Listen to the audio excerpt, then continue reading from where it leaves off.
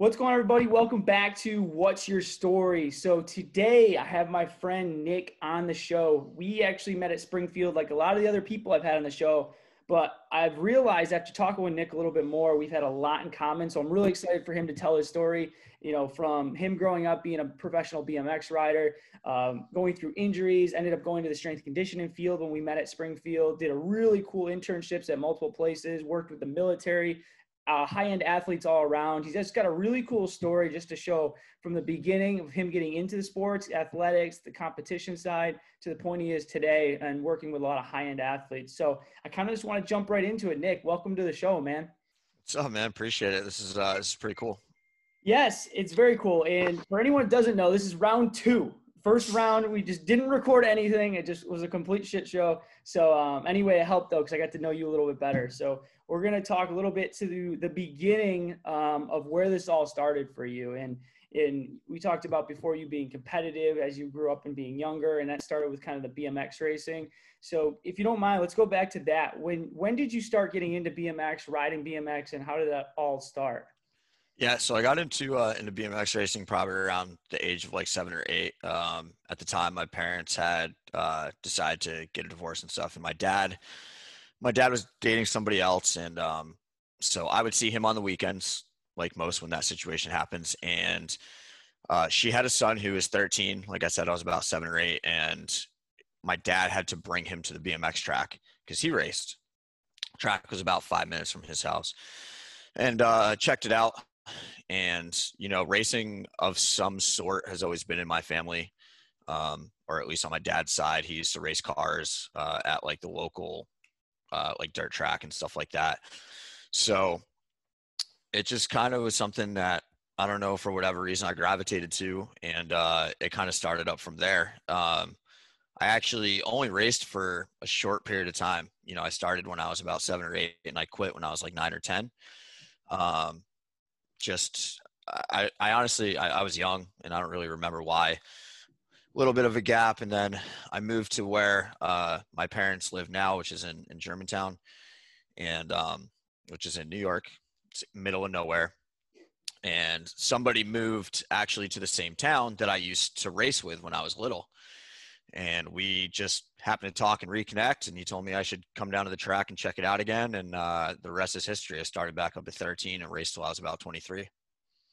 So you got into it more of just you being a competitive kid growing up. Was that more or less that was kind of your outlet to competition, you feel like?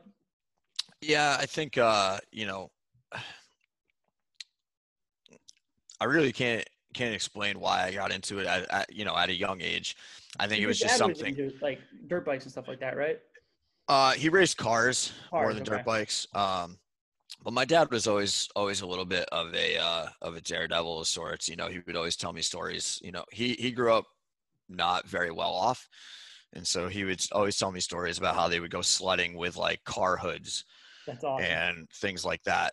So I think BMX was just a more, although it is expensive at the same time, kind of an inexpensive outlet. And it was a way for me to spend more time with him as a kid because we didn't live near each other. And like I said, my parents had separated. So, I would go do that every weekend. So it went from seeing him maybe every other to now seeing him more often and doing that. And that's kind of where it went. And at the age of 13 to 23, it got bigger into my life because uh, it became something that I actually was pretty decent at and pretty good. And I had some runs where I was actually competitive and doing it at a pretty high level. Um, so that's kind of what kept that going for me. Gotcha. And so you get into it more competitively. You talked about kind of in that 16, 17 age range where it kind of picked up to be that professional status. So we talked a little bit before, but do you mind telling how that happened, your whole professional story of when you turned professional and like the whole concept of racing amateur and then just kind of committing all in to see what happens with it? Yeah. So I didn't, I didn't turn pro the way most people would turn professional. Usually the way that people would turn professional is, about 16 or 17. They're just killing the amateur scene, winning every single national, or at least winning a lot. And, and then they turn up because their plan is to make it to the next level, which is elite or double A pro. Uh, I was actually at like my peak at like 16, 17 years old, had a pretty bad accident uh, training. And after that, recovering from that, I went from being like at the top of my game to, for whatever reason, whether it was just I was weak or I aged up to a harder class, but I also had to take 6 to 8 months off, things like that.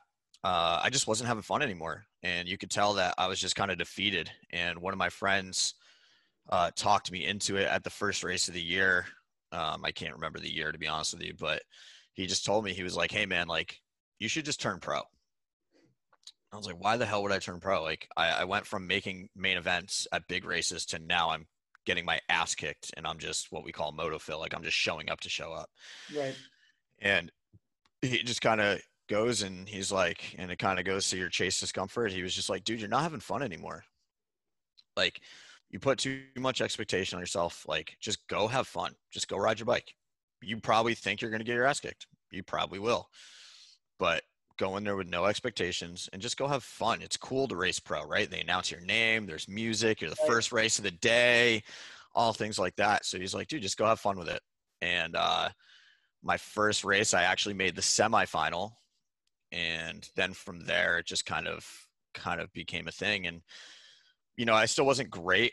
I wasn't as good as I was when I was amateur. I was like a middle of the pack guy, would make a few main events here and there. Uh, but you know, once I got to about the age of 21 to 22 is where my A pro career started taking off and I started to get a little bit better. Gotcha. Now, when it comes to getting better on that side of it, obviously to work your way up to that level where there's people, that are very good. What on a week to week basis, were you riding like during the week, just the weekends? Like, what did that kind of look like for you? Because obviously, some people are just gifted and pick up things very quickly, but then other people need to put in like riding every single day. And I know a lot of the tracks were, hard to get to at times. How did that look like for you on a week to week basis? Yeah, so I was where I live, well, where my family's from. I'm very fortunate that there's a pretty big BMX scene. Um, so basically, what a week or what a day would look like is it depended on the day or I should say, like what age I was at. Like when I was 16 to 17, dude, it was all bikes. It was all bikes all the time. Like Monday, Wednesday would be racing at one or racing slash practice at one track. Tuesday, Thursday would be racing and practice at another track. And so I'm riding all the time. But then at the same time, I had really, really good friends that I met at the BMX track that actually had trails and dirt jumps in their backyard, or there were these local spots that were kind of like invite only or whatever, that we would just ride trails and get better at hitting jumps and just getting comfortable on the bike. And we would be there for hours. Like there was a convenience store across the street. So we'd go there, we'd get our water, we'd get like a bunch of hot dogs, we'd bring them to the freaking track or to the trails, and we would just ride all day. Um, so when I was younger and I had the time, it was a lot of riding and some gym. Um, Once I grew up and kind of had to get a job and everything like that, it obviously took a little bit of a backseat, but just always kind of stayed the same, always riding my bike. And us as coaches, working with athletes, we, we're great and we're a good resource as strength coaches, but at the same time, like nothing's going to get you better at your sport than your sport. Right. So I tried at the time to spend as much time on my bike as humanly possible. That makes sense. I think a lot of it too is just, I think it's good to say that because I think a lot of people don't realize what it takes at any sport to get to the next level. They see an NBA talent, they see an NFL talent, they see all this stuff, and they're genetic freaks, right? Right. There's no doubt. But you look at even like the Julian Edelmans and these little guys of the world, the work ethic that needs to be put in to be good at anything or great at anything, that Right. goes, I think, unseen too much. Maybe with social, it's starting to get seen more, but Right. the work ethic has to be on another level. Yeah. The book Outliers talks about it right there, right? The 10,000 hour rule. 10,000 hours of purposeful and like high level practice is what makes you elite, or at least has the potential to make you elite. What they found was the people that are at their highest level had ranked in are turned in about 10,000 hours minimum of practice. So whether that's starting at a young age and like you're a kid hooping in the city and you just go and play by yourself or play with friends at the park or whatever, and like eventually you start to just pick things up. I think that's kind of what goes into sport. You know, we can make you faster, we can make you stronger, but that field vision or the mental aspect or being able to pick up on little things, you can't do that without actually exposing yourself to the sport more and more and seeing those possibilities. Yeah, it makes sense. So you get to a point now where you're racing pretty well. You're doing, you're all in with it. You're doing as much as you can, but then you start going to school, and you end up going to Springfield strength conditioning. Two parts to it. Do you mind telling what led you to end up going to Springfield? That whole story behind it, and then once you get to Springfield, like why strength conditioning? So I'll actually go this way. Strength and conditioning actually led me to Springfield. Gotcha. Because so at the time I was racing, I've had a couple injuries, which is not uncommon in that sport. And I was training at a Parisi speed school. And I loved training. Like, I loved going to the gym. It was fun. I loved being around basically other people that worked hard and we all pushed each other. And like, we talked about this yesterday. One of the really funny things was my graduation present, people were getting cars and stuff. I asked my mom if I can get more training sessions at Parisi. Yeah. On top of that, I was late to my own graduation party because I told her I had to go train that morning. I love that. So it was kind of what I always wanted to do. And fast forward when I kind of couldn't afford it anymore, and when it kind of started to go downhill because coaches were leaving. Like, it's like anything else, good coaches leave and then you get other ones that maybe aren't so great, and now that whole relationship kind of gets busted. So I stopped going for a little bit, end up working a job as a car wash attendant or whatever. Went to lunch, just I don't know why, but I realized it wasn't for me, and I went to lunch and never came back. I don't suggest it. Wasn't one of my proudest moments because it was kind of a cowardly move, but at the same time, I was just like, I don't want to do this anymore. It's a big changing moment, though. I think that's a big kind of turning moment. Yeah, and it's also one of those things where you're like, all right, I kind of burned a bridge here, so whatever. But not that it was a big bridge because it's honest work. It was hard work. It was just not what I saw myself doing for the rest of my life. And so I stopped off at Parisi Speed School just to see who was still there. And I ended up having a conversation with the owner of the actual gym, and he asked what I was doing. I told him what I had just done. And he luckily didn't think I was an asshole, and he thought it was kind of funny, but he was like, well, why don't you be a coach here? And I was like, I have no education in this. And he goes, you were an athlete here for 2 to 3 years. You know the system inside and out. So he's like, we can teach you all the other stuff. Just do that. So decided and ended up being a coach for the Parisi Speed School. One of the certifications I had to get me to do a internship, which Parisi didn't count. So I ended up actually through calls and stuff. That's a longer story, or another long story, but through phone calls, got connected with Siena College. Dan Taylor, who was the strength coach at the time, who's now with Georgia Tech men's basketball, he was there, and he basically put his leg out for me and just brought me in to be basically he was calling me like a volunteer assistant. Like, there was a book that came out with like all the staff, and he made sure that I got put in there as like assistant. And yeah, he helped me out big time and gave me that opportunity to be a volunteer assistant, knowing absolutely nothing. Sure.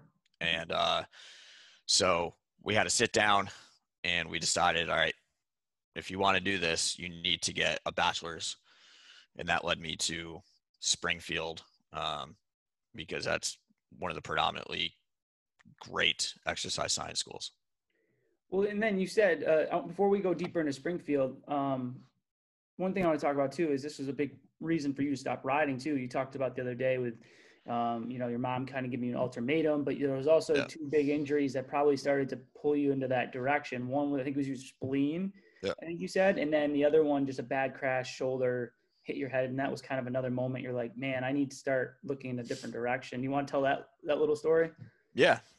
So, I've had my share of crashes. I mean, I've known people that have had worse crashes than me and more crashes than me, or at least like more serious injuries than me.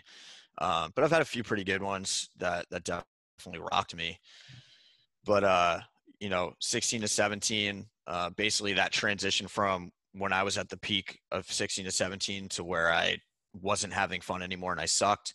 I had a crash training for the Grand Nationals in Kentucky, and I ended up basically lacerating my spleen.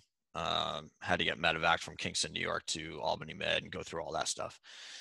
So that kind of obviously put things a little bit, I can't even say it put things in perspective because I wasn't scared or anything after the fact. It just kind Right. of, it was 6 to 8 month recovery. So it really kind of physically beat me down.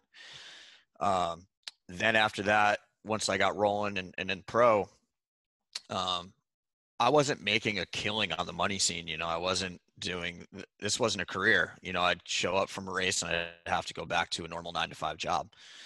So I think I was working retail at the time at like a PacSun or something. I And remember back then. yeah. And so, you know, I had that crash. It was literally in practice, ended my weekend. I didn't even get to start my weekend really. I had to like roll the track. But we have to hit this pro section at this race called Louisville at the NBL Grand Nationals, and just made a mistake. Again, I'm not the most skilled, kind of a bull in the china shop, and just made a mistake and landed shoulder and head first, separated my shoulder. And I'm just like, dude, what am I doing?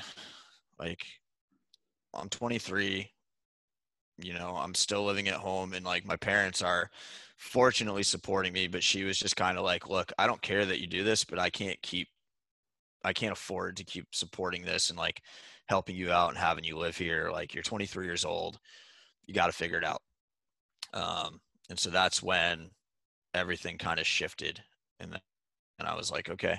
And then again after that, that's when the car wash thing happened and everything like that. So Gotcha. Well, you were super persistent too in that transition. So we talked about, like, you brought up, how you applied for Springfield 3 times, got denied, yep, got denied, 2.5. You should say two it and a like half. that, right? Yeah.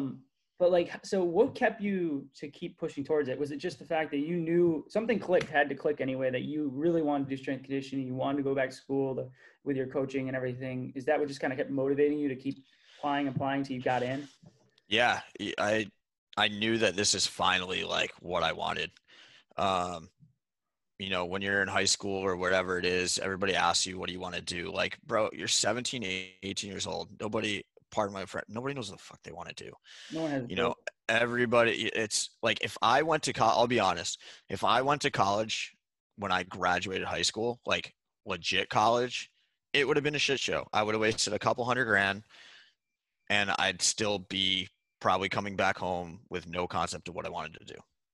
So at that point, me being persistent, again, going back to it, was this is what I wanted to do. This is what science is something that I've always loved.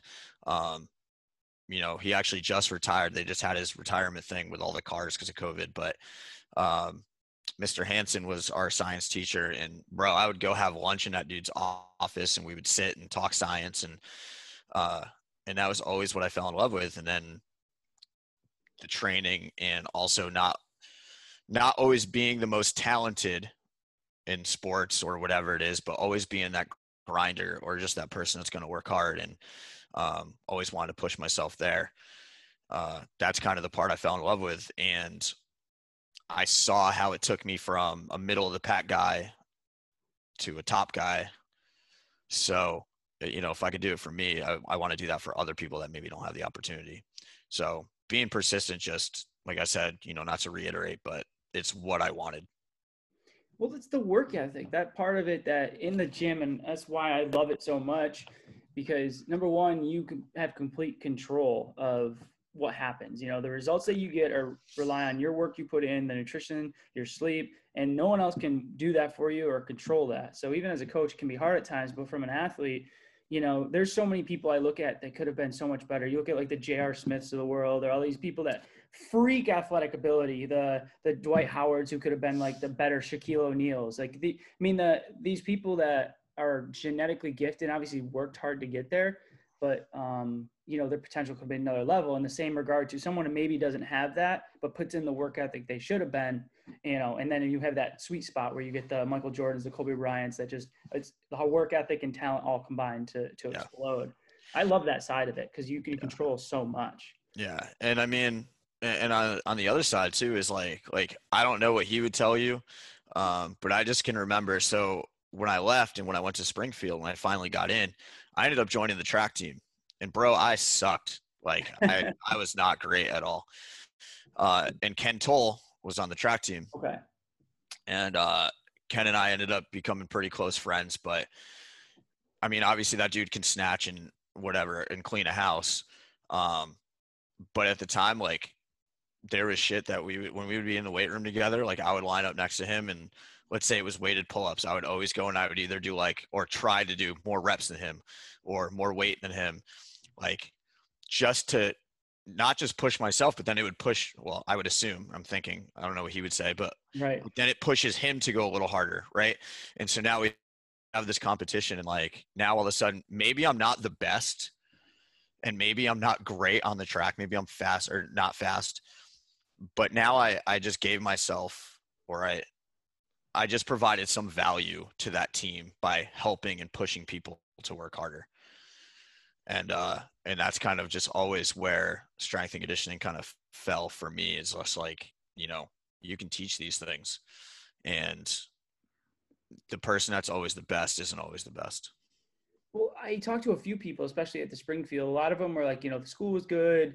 You know, there's different things they wanted more of or less of, or, you know, the experience was great, but the environment from a competitive standpoint and having people that are just wanting to push themselves and being a very athletic school, I think that played a big factor. Because I know when I was in the strength room, stuff like that, I was around a lot of people, you know, it was bodybuilding, powerlifting stuff, but just like being around the Nick Zach Hadges, the Rob Kearneys, the, you know, all these dudes that are just straight monsters, but are just like working at such a high level, it plays over to what you're saying, is being in an environment of just successful, motivated people and then playing off each other. Yeah, that was what's great about Springfield, right? Is like you just said, it didn't matter what you did.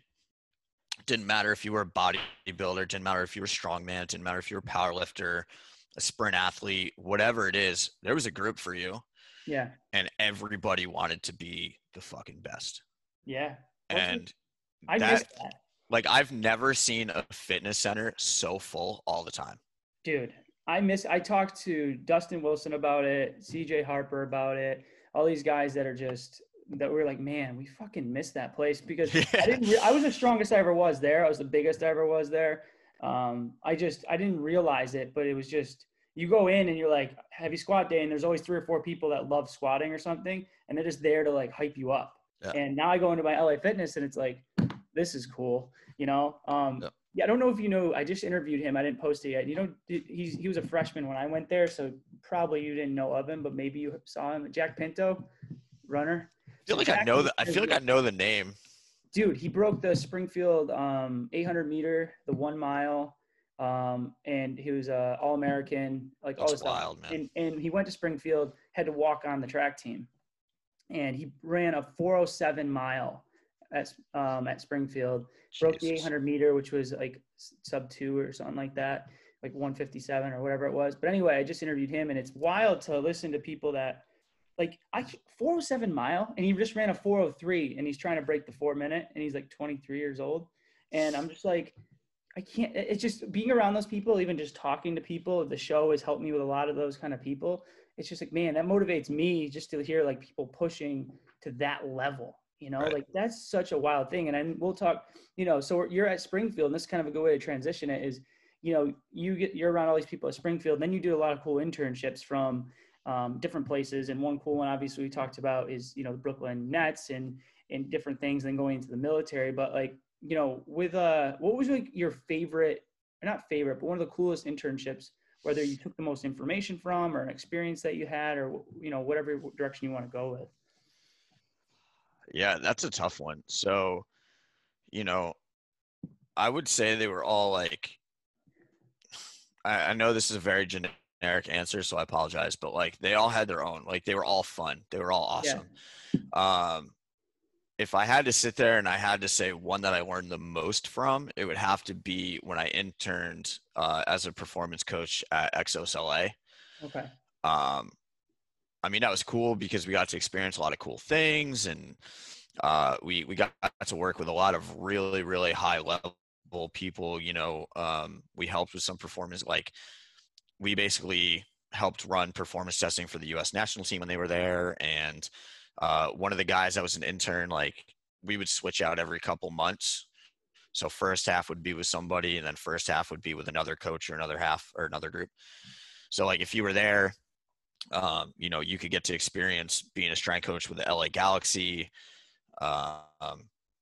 So just so many, the NFL Combine group, the NFL Vet group, which is basically anybody that's been in the league a year or more. But honestly, the biggest reason why I took the most away from there was I was a douchebag, and I say Like an that. ego or just What was that?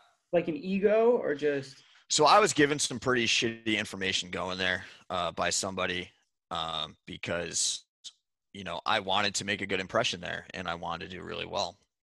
So I was kind of, I talked to somebody that had been there and they were saying, yeah, they're going to make you do a lot of a lot of intern work. Um, so really try to impress and try to show that you're knowledgeable and that you can be trusted in that sense. And so they were saying like, try to impress with what you know, because it's a high level place. And that's what I ended up doing was I just tried to use all my other internships and all my certifications that I had at the time and everything like that. And I came off as just this cocky, arrogant asshole. And I basically went from like just being within the group, and now you have people that aren't as experienced as me, wouldn't work as hard, or I can't say wouldn't work as hard, wouldn't study as hard, because they definitely worked harder than me as far as like the actual intern stuff. And they're getting more responsibility, whereas I'm getting less. And finally, I went to the performance coach there and I asked him if we could sit down and talk. And one of the things, like, I'll never forget, he said to me, he was like, you're really smart, dude. He's like, there's no doubt about it. He goes, you know what you're doing. Like, we don't doubt that for a second. But he's like, we can teach them that. We can't teach them the character. And your character's coming off very questionable. So how did that hit basically, you? what was that? How did that hit you? Oh, it sucked. It was like, because that's not how I was trying to come across. I was given this information and I was trying to be, if you ask anybody that I worked with, I'd hope to say that, I worked really hard, and that just wasn't me. So to hear that was kind of like a gut check, but it was also a big reality check of, your character means way more than any of your education in any job or any opportunity that you get. So that's probably the biggest takeaway that I've gotten from any of my internships or anything along those lines, is like, just go in, get after it, and just shut your mouth and open your ears and work hard. Well, I think big part of that is just, I think it's hard for a lot of people too. And I did see this a lot at Springfield, and maybe it was a mix of people wanting to be better and they're always trying to improve, but there was a lot of times, or just people in general, that have trouble being humble, or maybe not trying to think they know it all. And, because you're in a school setting, it's competitive at times and you're always trying to like compete, especially at that type of atmosphere. But yeah, I can agree to that. As as you get into the field, you get a real reality check of like, you may be smart, but you know nothing compared to what's out there. And then if you Right. kind of have a I know nothing mentality and trying to always learn and improve, because I was the same way as like, even like, yeah, I know how to coach someone, but even going to Equinox and going through some basic stuff, and I'm like, whoa, wait, like this is a different setting than I'm used to. Or you go into another place and, you just get gut punched in a way at times of like who you're working with, the concepts. And yeah, it is wild, man, because I've seen a lot of that too. And I try to pride myself not having an ego, but if you get caught sometimes like that, when someone else in different situations. So Yeah. so you go through that experience. And then up to recently, you were doing stuff with the military. Mhm. So, you know, kind of what was your role with the military stuff they were doing between like strength coaching and different things along those lines? Yeah, so I just got done working with the Asymmetric Warfare Group. It's a branch of the Army, um, that or a unit within the Army, I should say.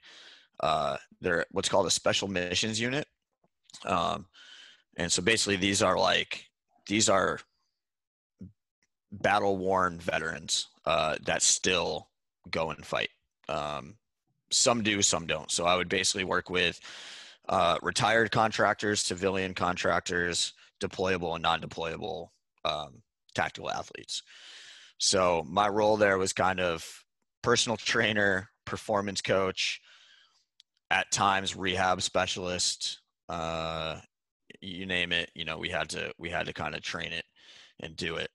Um, so that was my role. You know, it was actually pretty limited, but it was a lot of fun because I kind of got to do all aspects, right? So, you know, in the morning I would train what's called the advisors training course, basically a 5 month long course where we trained about 2 hours every morning for 4 days. And that was every 5 months. And there was like a 2 month break and then we'd get another group. Gotcha. So that was probably the most fun because that was like training a sports team. You know, everything was pretty much calculated. There was what they call a cadre, which is basically the tactical side that teaches them things like marksmanship. They'll do comms training. They'll do all that stuff. So when we communicated, it was awesome, and it ran like a well-oiled machine, and it was hard. And the reason it's hard is you're going into a field where they've seen a lot of different type of training. They've been told a lot of different things, and they also think they know a lot. It's got to be a lot of egos there to an extent. And that's it, right? You know, they try to tell you how to train. So it took me, again, kind of put my ego in check to where I had to take a step back and be like, okay, I can't tell these guys, you know, what they want or what they need or whatever for the most part, unless it was the ATC, which is the advisors training course. Like then it was like working with a team. Like, this is what we say, this goes. I will answer any questions you have. We'll have a conversation, but this is what we're doing and this is why. When you start working with other people, you know, they kind of have to come to you.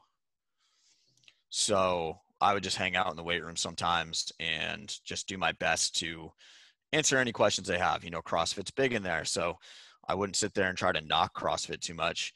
I'd more or less just, you know, try to be a supplement to it if somebody had an issue. For example, one of the guys loved to bench press and his shoulder was bothering him. And he asked me, you know, I forgot what he asked me, but I saw him and I was like, hey man, like, why don't you chill benching for a little bit? He's like, oh, I just love to bench press. And so I can sit there and be like, well, you can't because your shoulder hurts. But basically what I said, I was like, well, why don't you try floor pressing for I a was little gonna bit? say do a floor press or something, right? Just get the bar, do a floor press. You ever try to floor press? And he's like, oh, I've done them a little bit. I was like, just try it. And then I queued him up on a few things. He did that for a few weeks. And then this dude went from never talking to me to like, he still didn't like work with me full time, but now all of a sudden, like, he sees I'm not trying to impose. I'm just trying to help. If you need it, I'm here, that kind of deal. So that was basically what my role was, as far as there. I will be starting a new role at Seymour Air Force Base in Goldsboro with the Air Force, very soon, hopefully. Knock on wood. Yeah, just with everything going Uh, on, it's kind of a yeah. interesting scenario. Do you feel Jimbo, like chill out. Sorry. it's all good? No, you're fine. The man he wants attention. No, he's pissed Um, because I knocked on wood and he barks when he hears knocking. oh, like a door. Yeah. Yeah. Jimbo, come here. So do you feel like I mean, you coached in so many different avenues. So from Springfield, the internships, different jobs, the different things like that. Do you feel like the military side, that's where it really dug in deeper to really working more of a mindset thing? Or is that something you've kind of developed over the years in general? And or kind of how is that? Because mindset's so important. I feel like with the military, there's a lot of moving components, different types of people. Yeah. The cool thing about all those different places and all those different spots is it kind of gives you an opportunity to see like where your weaknesses are. So, you know, all right, we're at Springfield and you're the head of the powerlifting club, or you just train, strength train. But now you don't, now you go to maybe a performance side, but you see that you have a weakness in understanding how to program speed and agility training or plyos or things like that. So what the military did for me, or the military, or I'll say the tactical side, is it exposed the hell out of me as far as how to keep these guys strong and basically how to train concurrently. So all physical qualities at once, but also work on like the conditioning aspect. You know, I had a base knowledge of the conditioning and programming and stuff, but you know, these guys are a different case, you know, a different animal. So it really put an emphasis on having me coach and get better at training conditioning. And then also, like you said, then I started thinking about the mindset, just having conversations with some of the tactical guys about, and we talked about this yesterday, like anybody can ruck for miles or hike for miles with stuff on their back or whatever, and just embrace the suck. You know, this sucks, this sucks. I just got to get there. I just got to get there. But when you're out there, you can't be thinking that way. You know, you have to keep your head on a swivel, and you have to think about what threats are out there while doing this sucky stuff. So that became something that kind of challenged me to think outside the box and figure out how I can train the mind as well as the body under fatigue and under stress and under things like that. Yeah, it's like that's the thing I've learned too over the years is the simple fact of if the mindset's off, you're saying like, anyone can do this, anyone can do this. Like it's true, anyone can truly train for anything. But like, even if you're not say in the military, but okay, we're gonna go do this super long hike jog thing, and how many people mentally shut down and quit when their body's physically capable of, from the David Goggins mentality of, you're at 40%, body's capable of so much more. And I think if you can start to tap into like how to get to that uncomfortable level of your body's fatigued, you're tired, you're breathing heavy, but being able to move forward. And I think you have to go through those uncomfortable situations and overcome them to almost start to have that click. Cause you have to program that mind like day after day after day of like embracing the suck, Right. And Yeah. to me, that's a huge part. So it's interesting because over the years, you've overcome a lot from, maybe from the injuries, maybe from going to school, starting a little later, and trying to figure yourself out and going through so many different avenues through your career, not necessarily motivation, because I feel like motivation is bullshit at times, but how have you continued to always push yourself to be better on like a day-to-day basis? Like how for you, is it just a bigger picture? Like, cause everyone struggles day to day at times. Right. Yeah. So I think it comes in kind of ways or two ways. Like as far as pushing myself, it's, the first one would be everybody that's helped me get to where I am. I'm a big guy on, I really want to make them proud and really kind of want to do it for them. So, I don't want to ever let anybody down that gave me an opportunity to do something. I've had situations where I've made some pretty big mistakes and some pretty dumb ones, but I've come out a better person for them is kind of try to how I look at it is like, well, I know I'll never do that again. So that's kind of the big one is just for everybody that's done it for me to kind of make them proud and show that their work and their faith in me wasn't unwarranted. And then to do the same for others, right? Like there's going to be people that are going to follow us. And I've had a lot of people, like I said, about bunch of coaches I've worked with have put their neck out there for me. And I want to do the same for other people. And I want to get to a level that when I put my neck out there for them, I can actually do, because I maybe you can attest to this. I've had plenty of people that say they can help me with things that maybe can't help me as much as they think they can. Right. It's not that their heart's in the wrong place. It's just maybe, they're, maybe they just think they have more pull than they really have. Right. And there's nothing wrong with that. It's just, I want to be at the level where I can say that I can help you get somewhere or help you do something. And I think a lot of people, to your point too, with that is, I think how many times, like this happened to me just, recently, I'll talk to a friend of like, hey, like I'm doing my podcast. like I'll put out information. I'm rebranding. I want to make a new logo. Who knows someone with logo? And everyone's like, oh, I know everybody with logo. And they're Right. like, try this guy. And they're like, oh, I'd love to help. And then a week, 2 weeks, 3 weeks go by. I reach out a couple times and I don't hear back, or like stuff like that. And it's like, I feel like you said, intention is good for a lot of people to help things, or, you know, maybe someone's like, oh yeah, man, I work here. You can get you a job. And it's like, they want to like help, but at the same time, it's like they either don't follow through, number one, or number two, they don't have the clout that they think they do. Yeah, I've dealt with like a lot of stuff like that, because it's always interesting, man, of like everyone wants to help me do stuff, or like, well, you know, but then no one follows through. Or like I'll give someone an opportunity, I'm like, I'll pay you to do this, and they don't follow through. So I think a lot of people have trouble with like accountability, discipline, and just I think teaching those things. And I've got better over the years, but I've always been a huge thing of like, you got to be a man to your word. And I used to say things and do things and not follow through with things. And I do that with myself at times, but I try to, like, if someone shoots me a message, like I will get back to you. Or if I say I'm going to do something, I will get back, because like you said, as you get into your career and stuff, those things hold a lot of water if someone can rely on you or not. So Right. Yeah. It's tough. Yeah. That's the biggest one for me. And I mean, I guess, you know, it's not a bad thing. Like I said, you know, it's people that really do want to help. They seem genuine in what they want, but it's like at the same time, it's just like admitting when you don't know. Yeah. Which is So very if you hard. can't help, yeah. So if you can't help, you know, just be like, hey, good luck. If I can help in any way, like let me know what I can do to help. Because now if you tell me like, okay, what can I do to help? And maybe it's not reaching out to somebody that you think you know, or that you think they remember you from an internship 5 years back. You can tell them whether you can help them in that way or you can't. How about even with a client though? I think there's too many coaches and stuff like that like maybe your expertise is strength conditioning, stuff like this, and someone's like has a million issues that's not really your experience. Like, no, like I'll take you as a client, I'll help you out, and then all of a sudden you're in over your head, and it can kind of be a shit show. So I think you got to be self-awareness is very, very key.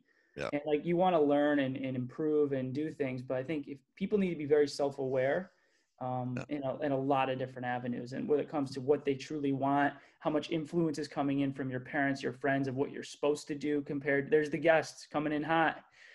I guess she's just gonna sit here. She's like, you know what? This is my posting up. Maddie, come here. But it's crazy, man, because I think like that's a big part too, is people have to realize like, what do you want? Like, right. What do you truly want? Not what your family wants, not what society wants, that whole 18, 22, 30 age, expectations. And I think it's very hard to shut off from social media, sit alone in a room for like an hour and just think of like, what is the best situation for you and what do you truly want? It's hard. And I think, the 18, 22, 30, you're also a different person at each of those ages. Big time. I am not the same person at 18 that I was at 22 that I was at 30, or that I am at 30. Dude, I was engaged at 23. Like, it was a shit show. Like, It was a different whole mess. And I was delivering pizzas, going to a community college, and it was, like you said, it's a different game, man. So it's funny because you don't feel like that when you're that age. And then all of a sudden usually, at least from me, from like 23 to 30, 25 to 30, my mindset is a whole different game. Right. And it's just, you grow up in different perspective. So a couple more questions. So when it comes to overcoming, like say those injuries and things like that, I think there's a lot of value to people. Like you're rocking the Jocko shirt. Obviously you're a positive dude. You are like, kind of embracing discomfort. You're always pushing yourself. When you hit those low points, like where you want to give up, or maybe, I don't know if you've had those, and maybe throughout your training career, when you're looking for jobs, or maybe the injuries, like how do you dig yourself out of one of those holes and move forward? Because I think everyone deals with depression. Everyone, maybe sees you now, the successful coach, and done all these things and like, wow, look at his resume, but you've been through a lot and you had to overcome a lot. How do you dig yourself out of like those tough situations?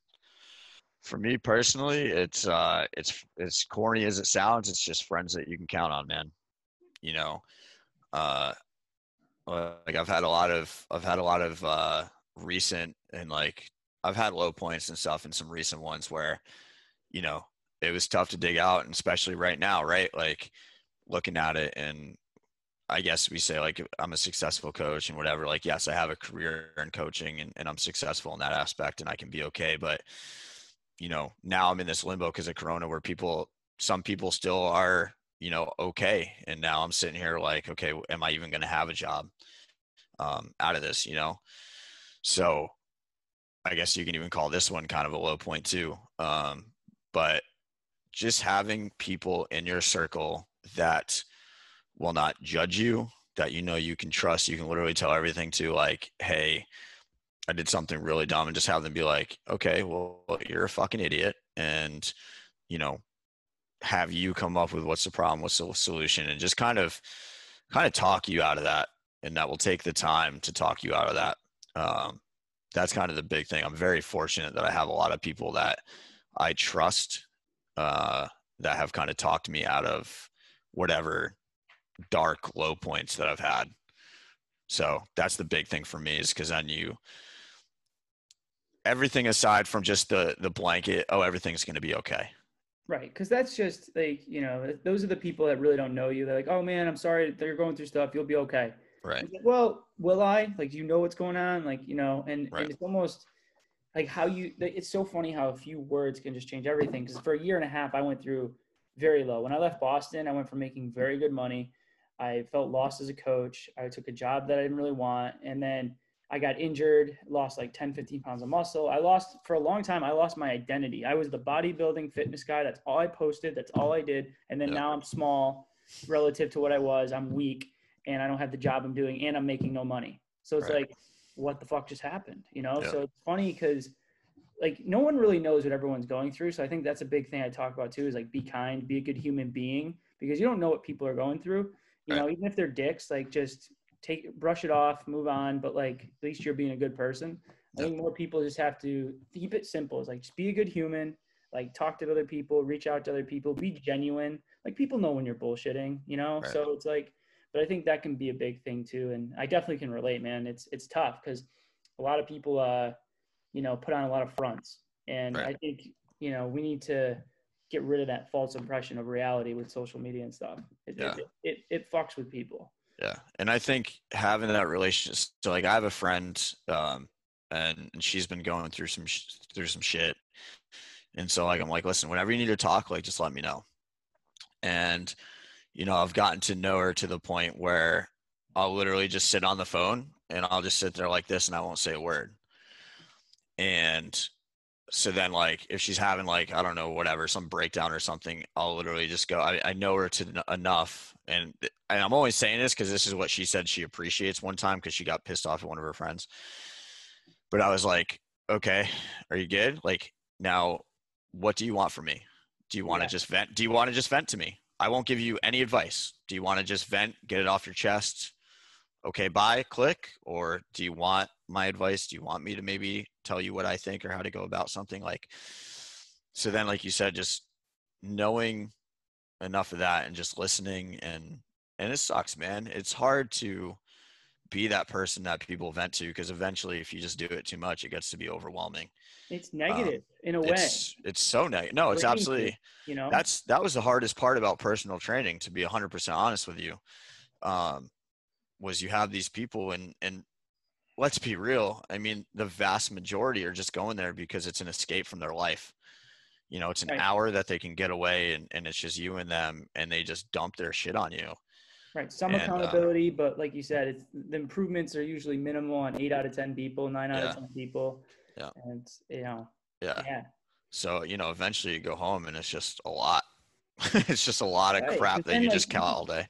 And as a coach, you're paid to be high energy, positive, and like on days you feel like shit, like you're not allowed to vent, because you're ruining their experience. They're paying you $100 an hour to deal with this shit. And it's like, I can relate when you're doing like 8 sessions in a day, 9 sessions in a day, and you're just like, dude, I'm fucking drained from just telling people and listening to people and like taking all their shit. That's why I like kind of backed out of it to an extent, in a way. Yeah. Because it's a lot, man. It's a lot. Yeah. But then, like I've had that on the college side too, where I'll like go back in the office and I'll just kind of like, And all all right, you game did is like face. yell and talk and coach, but you didn't like do anything physical really, and you're Right. just drained. Right. Like I just get done with one and I'm just like, all right, well, that was good. And just kind of, or just get ready to go out there, Yeah. just kind of sit there and take a big breath and then just go out and then act like everything's cool and like you're hyped up. Like grad school, that was it, man. We were stressing with, classes, and then we would be in the office and we would have staff meetings, and then we would have our thesis or our capstone to do. And so you're doing all this stuff on top of coaching 3 teams and assisting on others. And you're just like, dude, it's just like, Wonder God, why people are on Adderall. It's like for real. And even then, the issue with Adderall, like sometimes, like I got prescribed it and I stopped because I would get more anxious taking Adderall if I wasn't doing work. like you needed to So be on the move. not even on the move. Like, let's say I'm outside. Like, I got it prescribed last year before I went down to, or maybe a year or two ago. I can't remember. But either way, like, I would be reading and working on a project or something. But then, like, if I went outside to like walk my dog, I would be anxious to get back to work and sit down and You had to finish be whatever I productive need to. I almost. had to be productive. It drove me batshit. Yeah. So And it's now it just crazy made me that stop. as like a school system too, and all and especially I'm sure you look at like Brown and Harvard and Yale and all these big schools, you see kids just running on it because it's like the expectations are so high and the Right. workload's so much to be like something. It's crazy. Yeah. But I want to transition to the last question. Yes, sir. And so like the big thing we talked about, chase discomfort, just pushing yourself to be better. And a lot what we talked about has to do with that, but each person kind of has their own view on it. So for you, like what does chase discomfort mean to you, and kind of in general, like how does that work for you? So basically for me, it's just doing things that you're not good at and doing things that you don't like. I guess if you talk to a therapist, I would maybe assume it's like when people are afraid of heights, well, you slowly introduce them to heights. And, because you can only get better by doing things that you don't like. Um, it's hard though. It's hard to go out there and look like an idiot, doing things and kind of exposing yourself to the fact that you suck at whatever it is. But only by doing that are you going to get better. Love it, man. And I just thought of this actually, and I can play right off that. Is there a time in your life you felt like you had to chase discomfort or push yourself very much out of your comfort zone? And is there one spot that like pops into your head where it was just like, holy crap, this is uncomfortable. I don't know if I'm able to pull this off. I would say, yeah, I mean, I didn't chase it. It was forced upon me. But so going back to my times at Siena, so I showed up to volunteer, and I first showed up to Siena just to observe. Then we had a little conversation, and then he asked me if I'd be interested in interning and helping out as much as I was willing to help out. So I was there every morning from 6 to 3, and then I would work another job.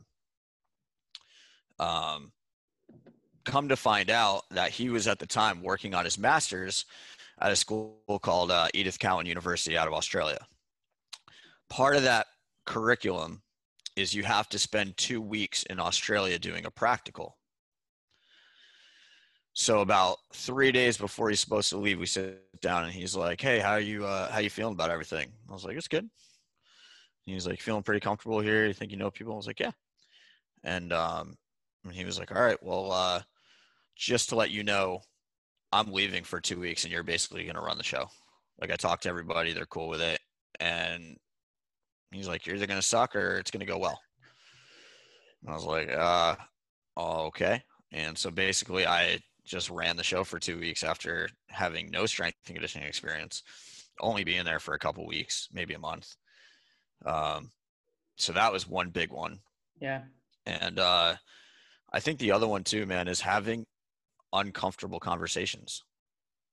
I think that's the biggest way that I've had it because going back to Jocko, or whatever it is, you know, you have to own the shit that you've done.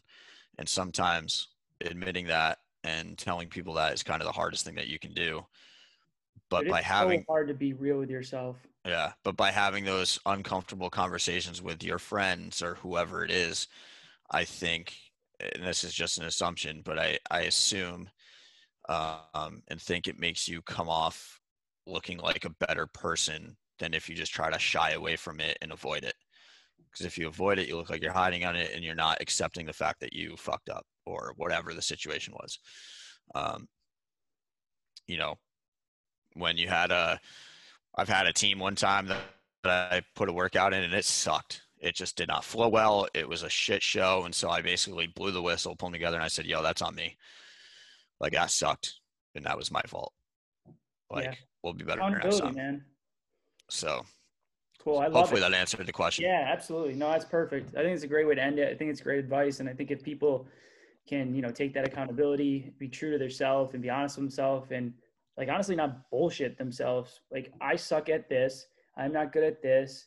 And try to not say things to impress other people and just be true. Like these are my faults. This is what it is. I think we'd be better off because all of us are fronting in Right. some type of way. So, but yeah, man, I appreciate you coming on and telling your story, dude. Like I said, Yeah. I learned a lot about you and I think it's very impactful to a lot of people that are pursuing, anything in the strength conditioning field, a goal, a side thing, your biking, whatever it may be. I think they can take a lot of value from it.